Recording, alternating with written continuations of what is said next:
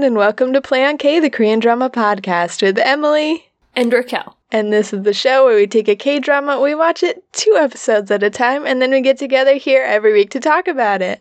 Yeah, this week we watched... we didn't watch anything. It's the bonus episode of The Sound of Magic. It was only a matter of time before I came into this and just really messed up the intro super hard, so... Could we re-record? Absolutely. Are we going to? Never. Why would we do that? We're professionals, and as they say in the biz, record once, maybe it will come out in post. Probably not. There's no way to get this out in post, as far as I'm aware, and I'm the editor. I am the poster boy. That's what they call him. In the biz. In the biz. So, things are not going well on our end, as you can tell. And we're excited to talk about The Sound of Magic and disassociate for just a little while. Yep. Just not think about anything except how underprepared we are to record this bonus episode. Yeah, should we start...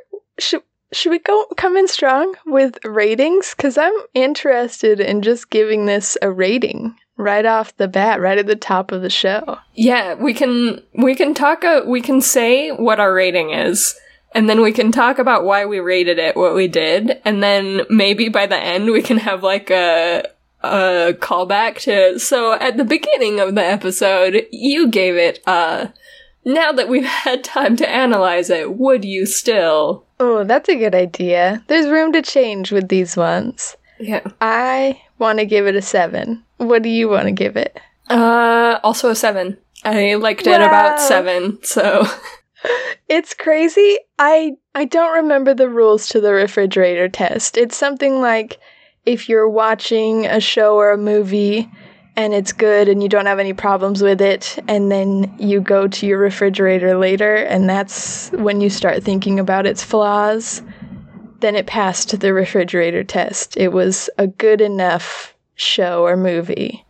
Yeah, like you had the time to get to the refrigerator sometime later in your day. I think that's how it works. I honestly cannot... I feel like you told me what the refrigerator test was during the podcast probably 3 years ago or something.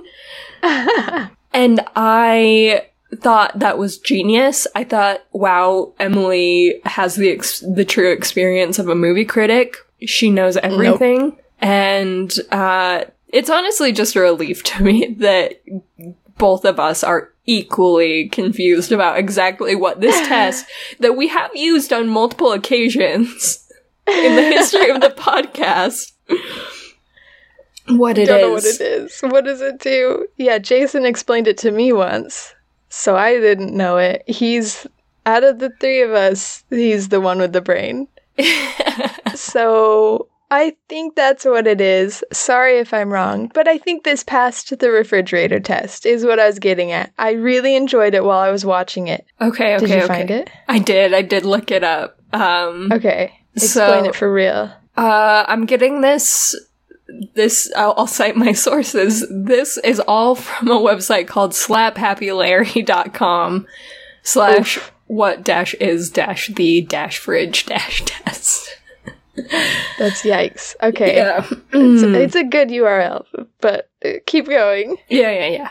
I don't know why I said it like that. I'm so sorry. That wasn't dismissive to you. That was me reminding myself, yeah, I do need to get to it. Why am I telling everyone the world's longest URL? What is a refrigerator moment? This describes the moment you realize something in a movie didn't add up. You gaze into the fridge looking for something to eat. You're gazing into the fridge looking for something to eat or drink. So what's the full thing? What's the, one single definition? You have to pay to see more. Slap Happy Larry charges a fee. Yeah. To know definitions. You know you've just come home from a movie. You had a great time. You go to the refrigerator to get a beer. You open the door and you say, wait a minute. If a film has got the audience until they open the fridge, maintains director Jonathan Demme, then that's all that matters. So, you were correct in your original assessment. It is if there is not an immediate, loophole, I see it right there, pretty much as soon as it happens, if you have enough time to get to the fridge, to get yourself something to eat or drink after it ends, then it passes the fridge test. Cool. Yeah. Yeah, point being, I feel like this show, for the most part, passed the fridge test. I was in it. I was fully invested.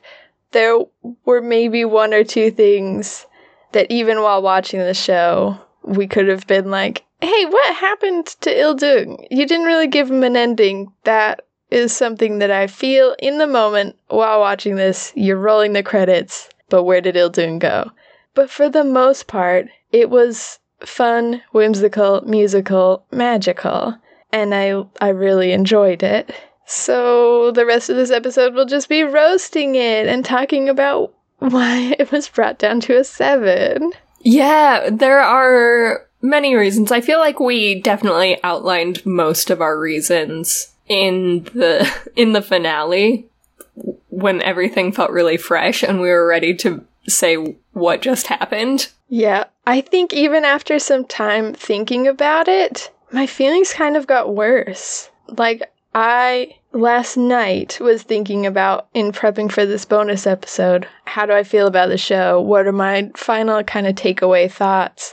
And the biggest feeling I had was just that it was kind of creepy, and I was disappointed that it maybe felt like magic wasn't real, that in taking away the disappearing man, the biggest trick that we saw, arguably, they kind of cheapened all the other experiences and made us question how could he have pulled that off without using actual magic.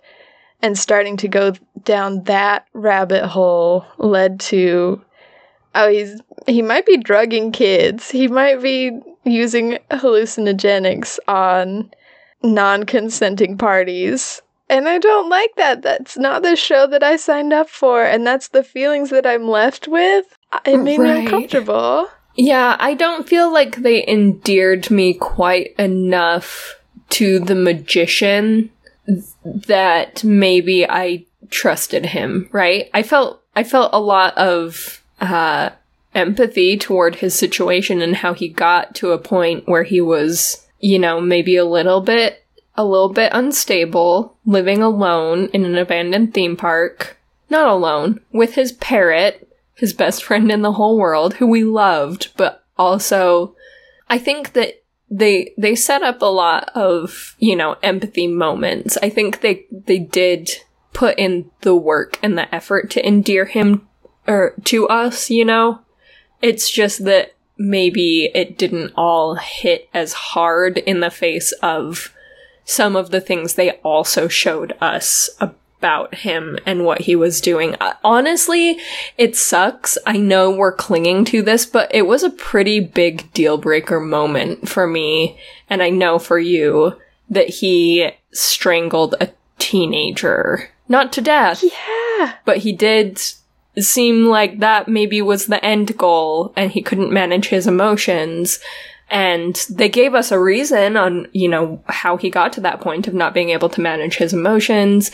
But I would posit even a teenager, because I think their whole thing was he, is very childlike. He's very whimsical. He maybe stopped emotionally developing after a certain point because he never wanted to grow up, because all of the adults in his life let him down. And so there were the reasons there. I just don't see it because I also don't see maybe it as a great thing if a teenager was strangling another teenager, That's still emotionally really difficult to feel okay about, even remotely. Yeah, that's not something children do. I think it was really powerful to have him confess his feelings at one point, very briefly and in a way that we could have written off at the time, to Ayi, to say, I'm interested in you. And we were like, ew, that's creepy. But it kind of didn't come up again, so we were able to almost forget about it, sweep it under the rug. And then by the end of the show, you have more context for that moment, and you say, oh, he might perceive himself as this much younger person who thinks it's not inappropriate to confess to a high school girl. That makes more sense. And I think that is a really great way to show he hasn't really matured. He sees himself as this young person. But yeah, then we have this weird, unforgivable moment where he's choking out another human being, and you're like, that's not something immature people do. That's something psychotic people do, and harmful people do. And it's not okay, and it's not whimsical and fun like we signed up for. Yeah.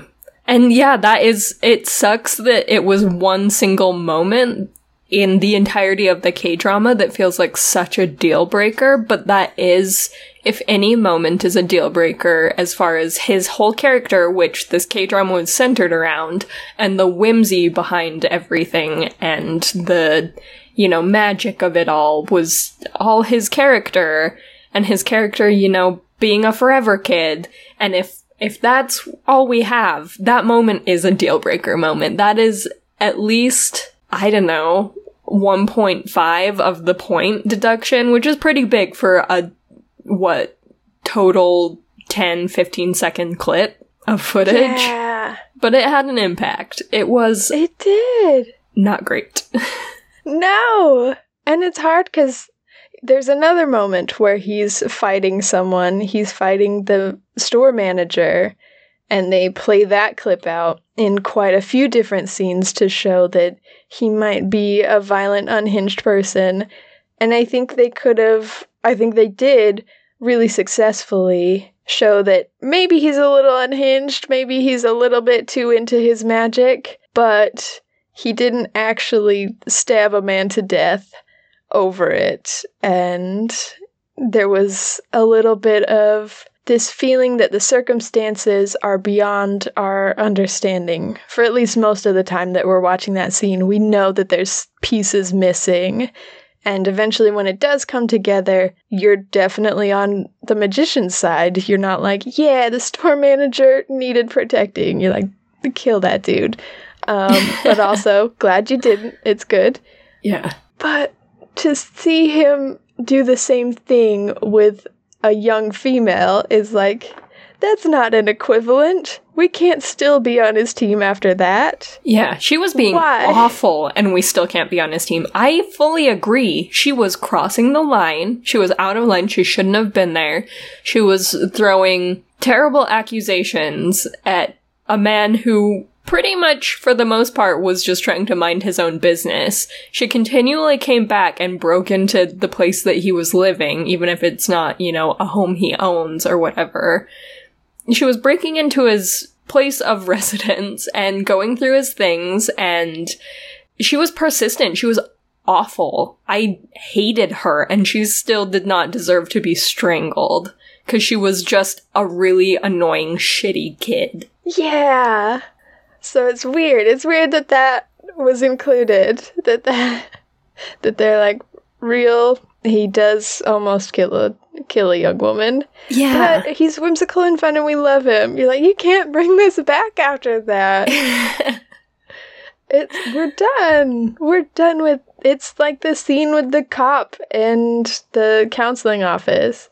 Like, he's done. He is no longer good. He will never have a redemption arc after he brings a grown man into a counseling office and does not read the room at all. The worst cop I've ever seen. Just being like, man, this student seems suddenly uncomfortable, but I don't really know what that means. I've never been in a room with a perpetrator and a victim before, so I don't know this body language. Don't ask me about it. Like, ew, sir, you're so stupid. You're a cop. Get it together. Separate these two. Unforgivable. The cop is done. For some reason, you want us to write off the magician as well? I thought he was the main character. Okay. But I guess not. We've done it. He's out. We hate him. He can't strangle children. That's 2 characters written off. Who else is on the chopping block? Let's keep going. It's weird because early on it felt like Ildung was on the chopping block, and he fully did charm me. By the end, I was pretty charmed by his character, because you can come back from bribing your disadvantaged peer to do your homework for you. In my opinion, that is maybe not a completely, I thought it was I'm writing this kid off offense in relation to the actions of so many others in this K-drama. In context, not that bad. No, he was actually, with the bar set by every adult in this K-drama, that kid was practically an angel. There's also, I think there could have remained this question in the air of, is that ethical? Was that good? Do we hold it against him? If he had continued down the ending that I wrote for him last episode, that was he goes on to college, becomes a big shot lawyer, and uses his newfound power to help those who might not have access to someone like him typically. But we could have held on to, is it good? Is there any repentance for him cheating his way through high school? Even though he didn't need to, he still did. He technically did cheat his way through high school, so to go on and see success is kind of questionable. But he's like, nope, I have fully repented for cheating on these tests by invalidating the results. I'm dropping out of high school. Goodbye. Tests don't matter anymore. Yeah, that also, though, posits, that there is no redemption, right? Where it's like you said, there's some gray area if he has some success. But also, I don't know, that leaves no room for... maybe that is too black and white, right? There are some things that are black and white, like strangling, like an adult man strangling a child.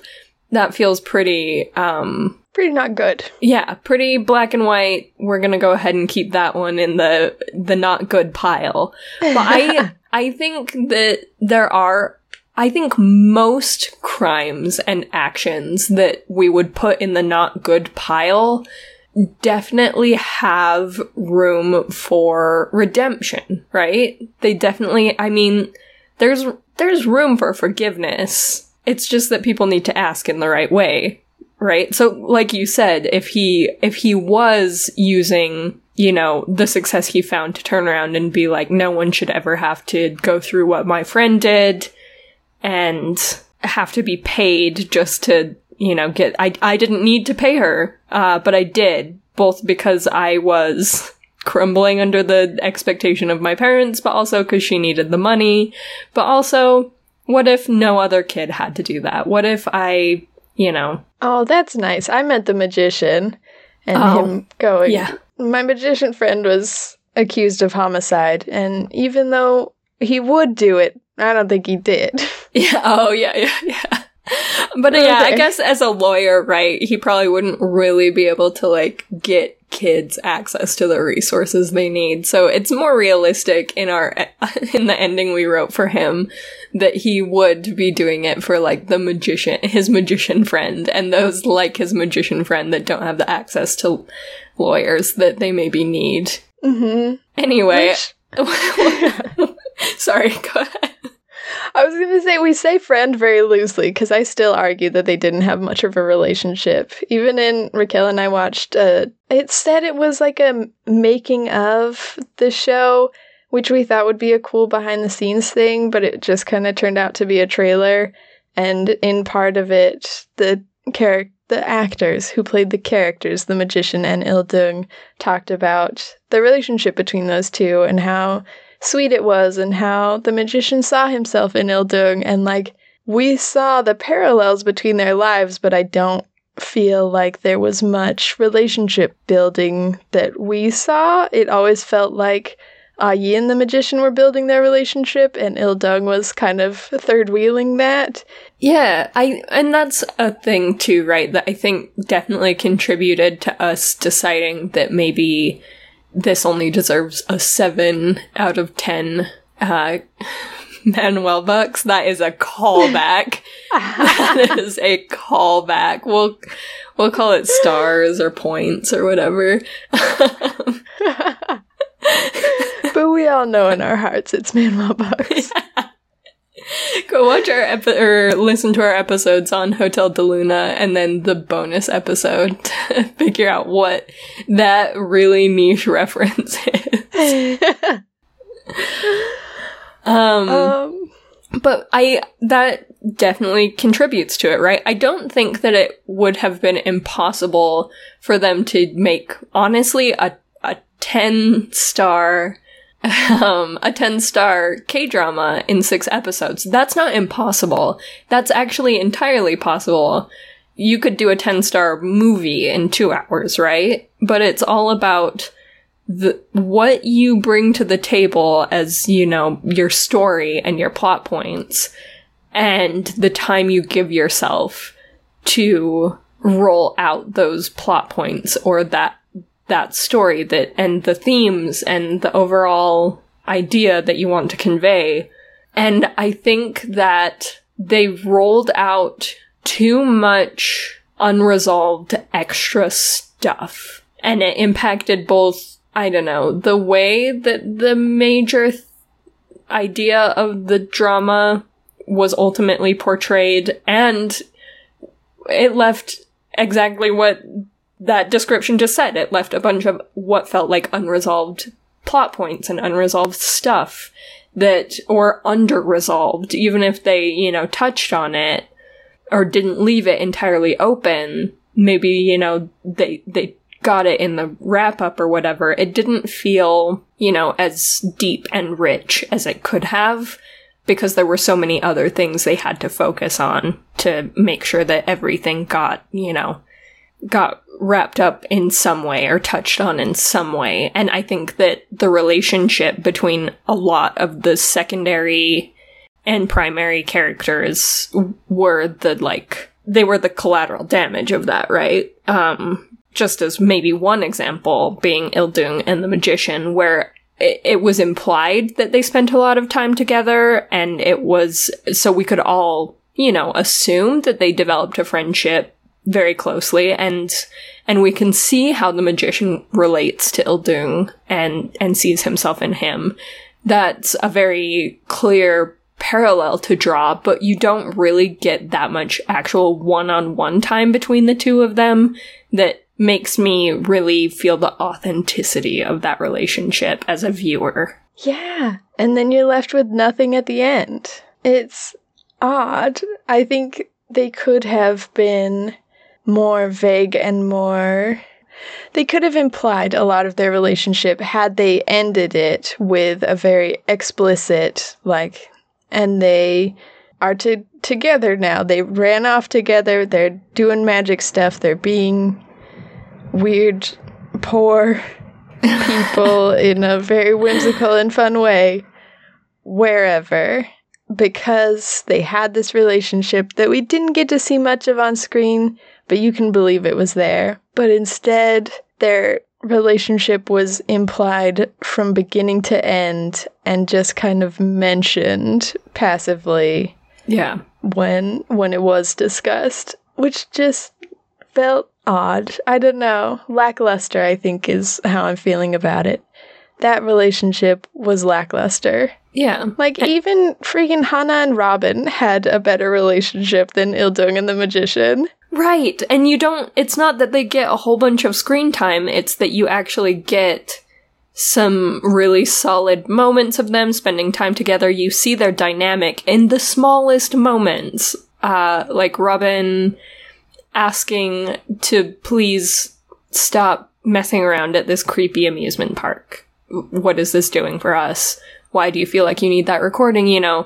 And then Hannah doing her thing or whatever. But you get all of those little moments, and then the end when Robin is like, that's my friend that someone attacked and I'm on her team no matter how much shit she's giving everyone throughout this entire thing. And that's her literal last scene, but But we don't get that with Il-dung and the Magician at all. I think there could have been an opportunity for Il-dung to stand up for the Magician and say, hey, that's my friend you're talking about. He's not a murderer. And he kind of does it with the cop. He goes, no, I'm a character witness for this guy. He's a good dude.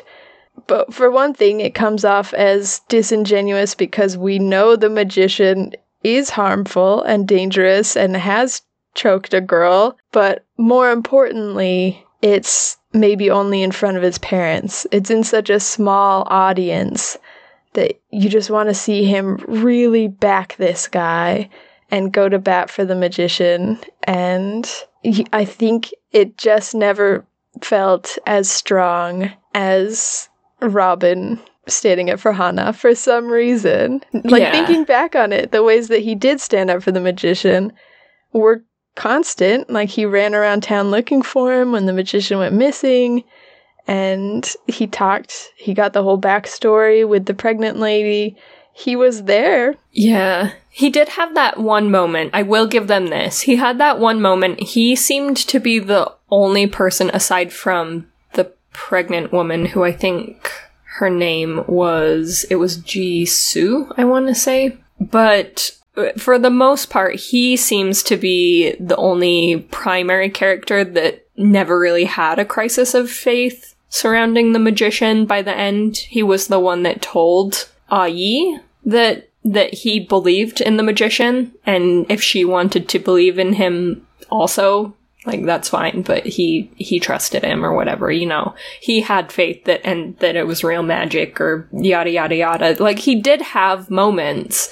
I guess it's so hard because the more we talk about it, the more I'm like, yeah, they did give him moments, but they didn't give them many moments, right? It was not their moments, it was his moments, and I don't know, it felt more personal than interpersonal, his belief in the Magician and wanting him to be good. That's fair. That's a really strong way to put it. Because as you were talking, I was like, maybe I'm totally wrong. Maybe they've given us a lot to work with the Magician and Il-dung, and I just never appreciated how much Il-dung stayed by the Magician's side, no matter what other people said, because he did. He was pretty consistent. Like, I do not doubt the Magician's integrity and his ability to do magic. And, like, those are two very powerful statements, which, should have meant more to me, but I guess I didn't appreciate him enough in the moment. So maybe I'm totally wrong on this, which is fine, but walking away from the show, I didn't feel I wanted more explicit scenes between Il-dung and the Magician. That's what I wanted. And more solid endings for both of their characters. Like we talked about last episode, the Magician's ending was very cool. Ryul just like friggin' disappearing. Awesome. I think that's dope. That's a great way to end his character. But Il-dung, on the other hand, no. Yeah, they decided to just parallel them until the very end, and they both disappear like magic. It's like, we didn't need that. We didn't need them to be pretty much the same person. It would be okay if they each had their own path. In fact, isn't that the point?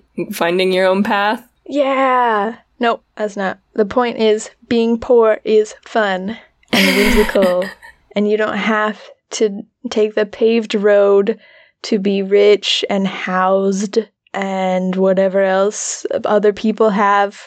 We have whimsy, we have magic, we have maybe drugs.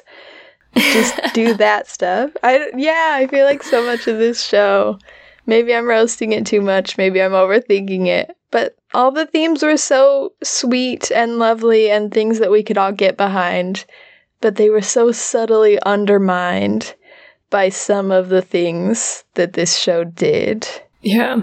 Yeah, there were little moments, and that's why it's only 3 points. It's not like we gave it a 2 out of 10, you know? It's still a good... Because the music was still bopping. Yeah, I loved every musical number. Some of them felt a little repetitive. Like, this is the third sad ballad about how rough her life continues to be.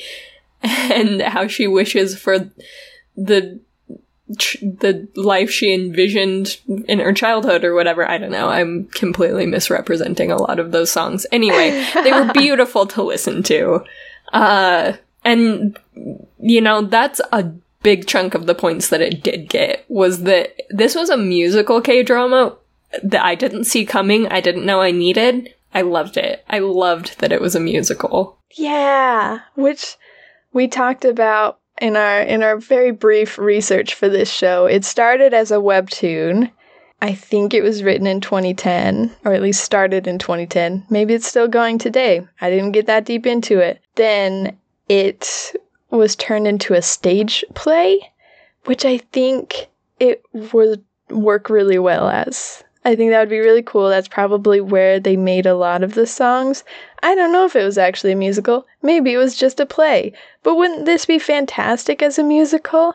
And then it would make sense that that was the natural transition, was to make it a show, but keep a lot of the same songs that conveyed some of the themes that are harder to see when transitioning from a written content such as a webtoon to a more visual content format. Like, it makes sense. It makes sense that that was the transition, and I really want to see the stage play. But I almost think it might work better in some ways on stage than it did as a show. Yeah, because on stage, I think it's so much shorter on stage, right? And there's so much more openness for what is implied, simply because of the media used, right? Yeah. Because these guys had 6 hours to do what a stage play needs to do in 2 hours. So they're, you know, when there's implied, you know, relationships or friendships or whatever, if, you know, I know that's like a lot of the focus here, but if those are implied, there is more, it's not even forgiveness, but it's just an understanding when you go into watching, you know, live theater, that there's going to be, and in part, there's also writing that helps do this, but there's an understanding that we're not going to get however many hours of a relationship built between two characters.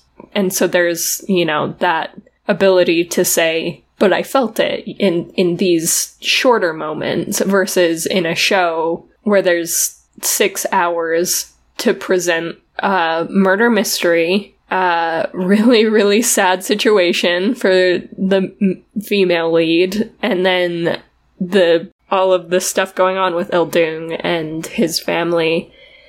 And in those 6 hours, they couldn't present that in a way that felt like a believable relationship. Sorry, I didn't mean to bring it back to that. It makes me feel like I'm hyperfixating on that, but just kind of it's a good example to use that in a 2 to 3 hour play, it feels like there would be a lot more implied, but also probably a lot fewer plot points that they would have drawn out or hinted at or whatever over the course of such like half the time. And maybe there would have been a more understanding. I've been talking for too long. I'm out of control of my mouth now. I'm losing my mind. I've gotta stop. You're doing great. I'm appreciating everything you say. I think my brain pivoted a little bit to start fixating on the relationship with Ai's mom, which I think maybe could have been cut from the show. We didn't need it. And yeah, I think that it was really interesting. It's hard because part of me really appreciates what they did and how Ai was able to work through some of the feelings of, my mom's not dead, she abandoned me. My dad's not dead, he abandoned me. I think those are interesting and distressing themes that it's important that were brought up. But it feels like we spent a lot of time with these two parents that their storylines never really got resolved. Her storyline just kind of, like, nothing happened with her mom especially. There was no resolution to that. Could we not have dedicated that time somewhere else? 100%. And it wouldn't have been a big deal that they didn't resolve that or go too deep into it if it didn't feel like they teased about, like with the mailbox thing and her writing letters, or the part where all of a sudden all of her texts to her mom became read. And there was just all of this build up and tease about the idea of this parent who actually isn't dead and is maybe still around and maybe would be the solution to, I mean, the whole first 3 episodes were her inner monologue to her mom and the texts. Like, she would describe her situation, or, you know, at the end of a day, she would, you know, be texting her mom, and it would be, you know, the actress monologuing about that. And it was just this whole big relationship that I don't think they did a good job of saying, this is a girl mourning a parent that abandoned her, so much as it felt like a tease of, like, oh, you want to talk to your mom? I can help you talk to your mom. Like, there was so much of that. Yeah. And then nothing came of it. That's great build-up. That's all great groundwork that we're laying down. Why didn't it come to anything in the end? I don't get it. Also, I think maybe we belabored this point a bit much. A few too many times. I'll bring it up just one last time for good measure.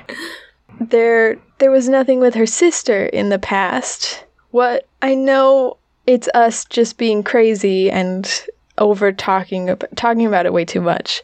But there's something to be said for creating this character who is a bit of a burden to Ayi, and then never explaining. Like, you don't even have to explain. Just put her in the family pictures. Show where the little sister was when the mom abandoned them. Show what... Give them one line when she visits her younger self, where she's like, take good care of your younger sister. There is nothing that shows this younger sister in the past. So it just comes off as weird. And you're like, I guess it's great that she has someone that keeps her going, and Ayi's not giving up because she can't afford to give up. But I think she could still have that same inner drive without having another person to take care of. Yeah. I just didn't get it. It was just kind of odd. Yeah, or even if her sister is, you know, the reason that she's kind of being kept in poverty, right? Because it's not just about her. She can't just, you know, run from the problem, because she also has to think of her sister, who's a little kid, who needs certain things and some kind of stability in some situations, and Ayi's the one providing that. That's totally fine. But yeah, her little sister was so underdeveloped that we were questioning if she was a ghost for a lot of the K-drama. So at that point, she literally just feels like a plot point, right? She doesn't feel like a well thought out and developed character. She feels like, and it's fine if yeah, she was a character that served a particular purpose of being, you know, both the drive, but also the reason that Ayi can't just, you know, look out for herself, or can't just, you know, find a new place to live, or, you know, whatever solutions she could have come up with as a teenager living on her own, versus having, you know, someone else that needs the stability in the home. That's totally fine. It's just that you can't have that character be literally just that, and then not develop, yeah, like you said, what was happening. I mean, what was happening when Ayi was her sister's age, right? Because the mom was probably gone by that point. It seemed like she left when Ayi was pretty young. So there was just so much that they didn't develop about, yeah, having a sister existing at all, except to be a burden. And that's not a great character. Yeah. So either cut these characters, these peripheral characters like the mom and the sister, maybe even take down Ildung's parents a little bit, have them be a little less of the show, or figure it out. Yeah. Make it better. maybe write in a few more episodes. I mean, I won't blame any writer for that. I feel like if given the episodes, they probably could have done a lot more with that. I am inclined to believe if there was any reason behind what felt like a deficit of episodes, it's probably like production, right? Looking at you, Netflix, don't come for me. I'm poor. You'll get nothing. You can't fight me. I'm poor. Yeah, that's fair.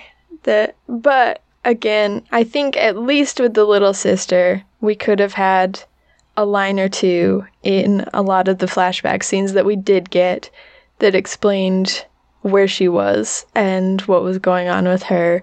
It's a little bit of a tell, don't show, which is never the advice. But if it's either tell, don't show, or just pretend she never existed, I'd rather you tell me. Give me a line that's like, what am I supposed to do with this baby? Yeah. You're abandoning me, your 8-year-old, but you're also abandoning my younger sister, who is 1. I don't know what their age difference is, what the math is, but it seems like that's how old the younger sister was when they were abandoned. That needs a little bit more explanation. Either way, it just felt, again, a little lackluster in that area, because obviously the sister's adorable. She's a fabulous singer. We loved that she was part of this. Just make her a character. Don't make her this weird ghost that's just there to kind of make IE more sad and more worried all the time. That sucks. Yeah. I do want to give one piece of credit where credit is due also, because we have railed on this show for a lot longer than I thought we would. Oh my god, yeah. What's wrong with us? Time got away from us. We got a little carried away in our opinions. I had a good time, but I feel like maybe it's not super representative of how, the other positive feelings we have about this show. I think there's one in particular very cool thing that they did as far as proving that magic is real in a very unique way that I would not have expected. Because there's the overt way that they said, see how magic is real, but then there was kind of a more subtle thing they did in the exact same moment, and it was with the camera, right? That was the big reveal, that the camera that shouldn't have been functional, that caught the murder of Ha Yoon, the teenage girl, and it shouldn't have been functional, but some kind of, magic intervention happened, and we as the viewer see the butterfly fly down and touch the camera, and it comes on just in time to find the murderer, essentially. And then they do another thing, and this is kind of the part that I particularly liked. So there's that magic that's real, that helped the camera come on at the moment it was most needed, or whatever. Really cool magic. Wow. Honora sum honora. Anyway, they had the flashing lights of the fireworks in the camera recording also, that shows that what she was seeing and what she was feeling in that moment wasn't just a trip from the drugs that he put in her hot chocolate, but that in that moment, the things that the big show he was putting on, while maybe not straight up magic, was quite magical and very real. Fireworks aren't magic, they are science. They're chemicals and explosions. But the fact that he made that all happen, it was happening. It wasn't just in her head, it wasn't a shared hallucination, it wasn't the mushrooms in her hot chocolate, it was real. Aww, that's a nice place to end. I don't know if that's like the very last thing you wanted to say, but I genuinely want to believe in the magic from this show. Yeah. So I'm glad you said that.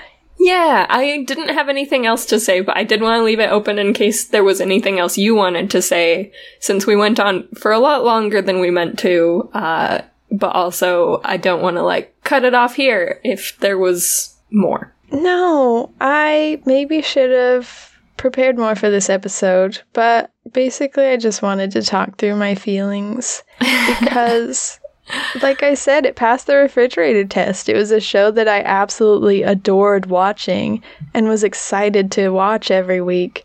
But for some reason, the last couple episodes, the finale, left me feeling a little dark, a little gloomier than the rest of the show. And I'm glad we got to talk through why. And now I can sit back and sit with these feelings and think through, it was still a good show. And magic is real. They just wanted to leave everything more vague than I'm comfortable with. Yeah. Everything that I am unhappy with was just vague. Just a little bit under, not as explicitly said as I'm used to and as I need in my stories. Which is why I'm left feeling uncomfortable and unhappy. But that doesn't make it a bad experience or a bad show overall. It's just whimsical and interesting, and what you think of it is more up to you than I'm used to. Yes. Yeah. 100%. And yeah, I really, I enjoyed watching it. I was the same. I enjoyed coming back to it every week and watching the episodes, and I loved Ji Chang-wook, and... Oh my god. Yeah, so much. So much. And he was perfect for this. He was. He's got that perfect, boyish, whimsical energy, and it was so good. And so yeah, I guess at the end of it all, what I'm trying to say is I'm gonna stick with my 7. That feels like a good fit for this show, because 7 implies that we still enjoyed it quite a lot, despite having a couple of drawbacks. Yeah, I'll stick with my 7. I think after you said magic is real at the end, and we can prove that with science, because the fireworks were caught in the camera, I thought about going up to an 8. I'm interested in an 8. So maybe I'll go to an 8 and we can settle on 7.5. I think that's good. I think that encapsulates, the good feelings it left us with, despite the last minute bad feels that encroached. Yeah. I want to know what everybody else thinks, because, I feel like we've roasted it, but we're taking for granted, we are leaving vague how good the cast, the directing, the camera work, the special effects, the musical numbers, the choreography, the costuming, we're just, we all know those were spectacular. Those were all 10s. Yeah. We focused way too hard on this bonus on just roasting it, and there were so many other good things. We did not leave ourselves time to really... I mean, you just did what you asked them to do with the little sister, right? Just a sentence about the very good things, so it's not implied, it is explicit. We loved all of those things. We loved all of those things. They were 10 out of 10 things. So I want to know what everybody else thought. What do our listeners think of this show? How do you feel about it? Let us know at playonkpodcast@gmail.com. Yeah, or you can hop over to our website where you can comment on episodes. It's pretty rare for people to use it for that, but we love it when we do see those. But primarily, our website is great for finding our affiliates. So if you're interested in Skillshare to build up some skills, Blueberry Podcasting to start a podcasting, or NordVPN to secure your interweb activity, and also maybe hop on some K-dramas that aren't licensed in your region but are licensed in other regions. All of those, there are links for each of those affiliates. Using those links helps us, and you can get any of those cool things with them. And then that's all playonk.com, I guess is what I was trying to say. There's also a button on playonk.com that you can find our Patreon, or go directly to patreon.com/playonk. And there we don't have any bonus content anymore. So if you're interested in that, or if you once subscribed to get that stuff, go unsubscribe. But if you're like, that's okay, I don't need your bonus stuff, I just love the stuff you do every week for free, and I want to say good job, give a little support, give a little monetary incentive to keep going, you can do that on our Patreon. Yeah. And thank you. Thank you for doing that. Thank you so much. And then, so the last thing we always like to bring up is that leaving a 5-star rating and review on any of the platforms that you listen to us on really helps other K-drama podcast listeners find us. And it just, it's the freest way to help us out. And, word of mouth is, we can't say enough for it. So if you do any of those things, thank you so much. If you've done any of those things in the past, thank you so much. And if you've been thinking about doing those things, then we endorse that behavior. Then we will thank you. Gotta make it dark. Just like the last 2 episodes. Sorry. I'm just trying to tie everything back. Everything's part of the show. So good. Do we want to announce our next show? Because we have it picked. Yeah, let's do it. Let's announce it. So I am always so shocked to hear that people are interested in following along our watch schedule with us, but on the off chance anyone is, and they're not just hopping around to listen to the ones that they have already watched, I think I really like doing that on these bonus episodes. Yeah.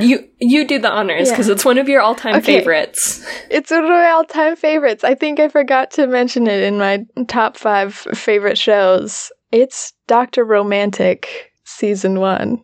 I'm so excited. I'm excited to watch it. We're watching 3 episodes at a time, so go watch 3. 3 this time. Yeah, because they have a funky number of episodes, and we think it will all shake out right. And you can find that one on Viki right now. I don't know about its future prospects on Netflix, so depending on when you listen to this, maybe it's on Netflix as well, but right now it is definitively on Viki. Yeah, so go to Viki.com, watch Dr. Romantic, Season 1, Episodes 1 through 3. We will see you here next week. Yeah, okay, bye. Okay, bye.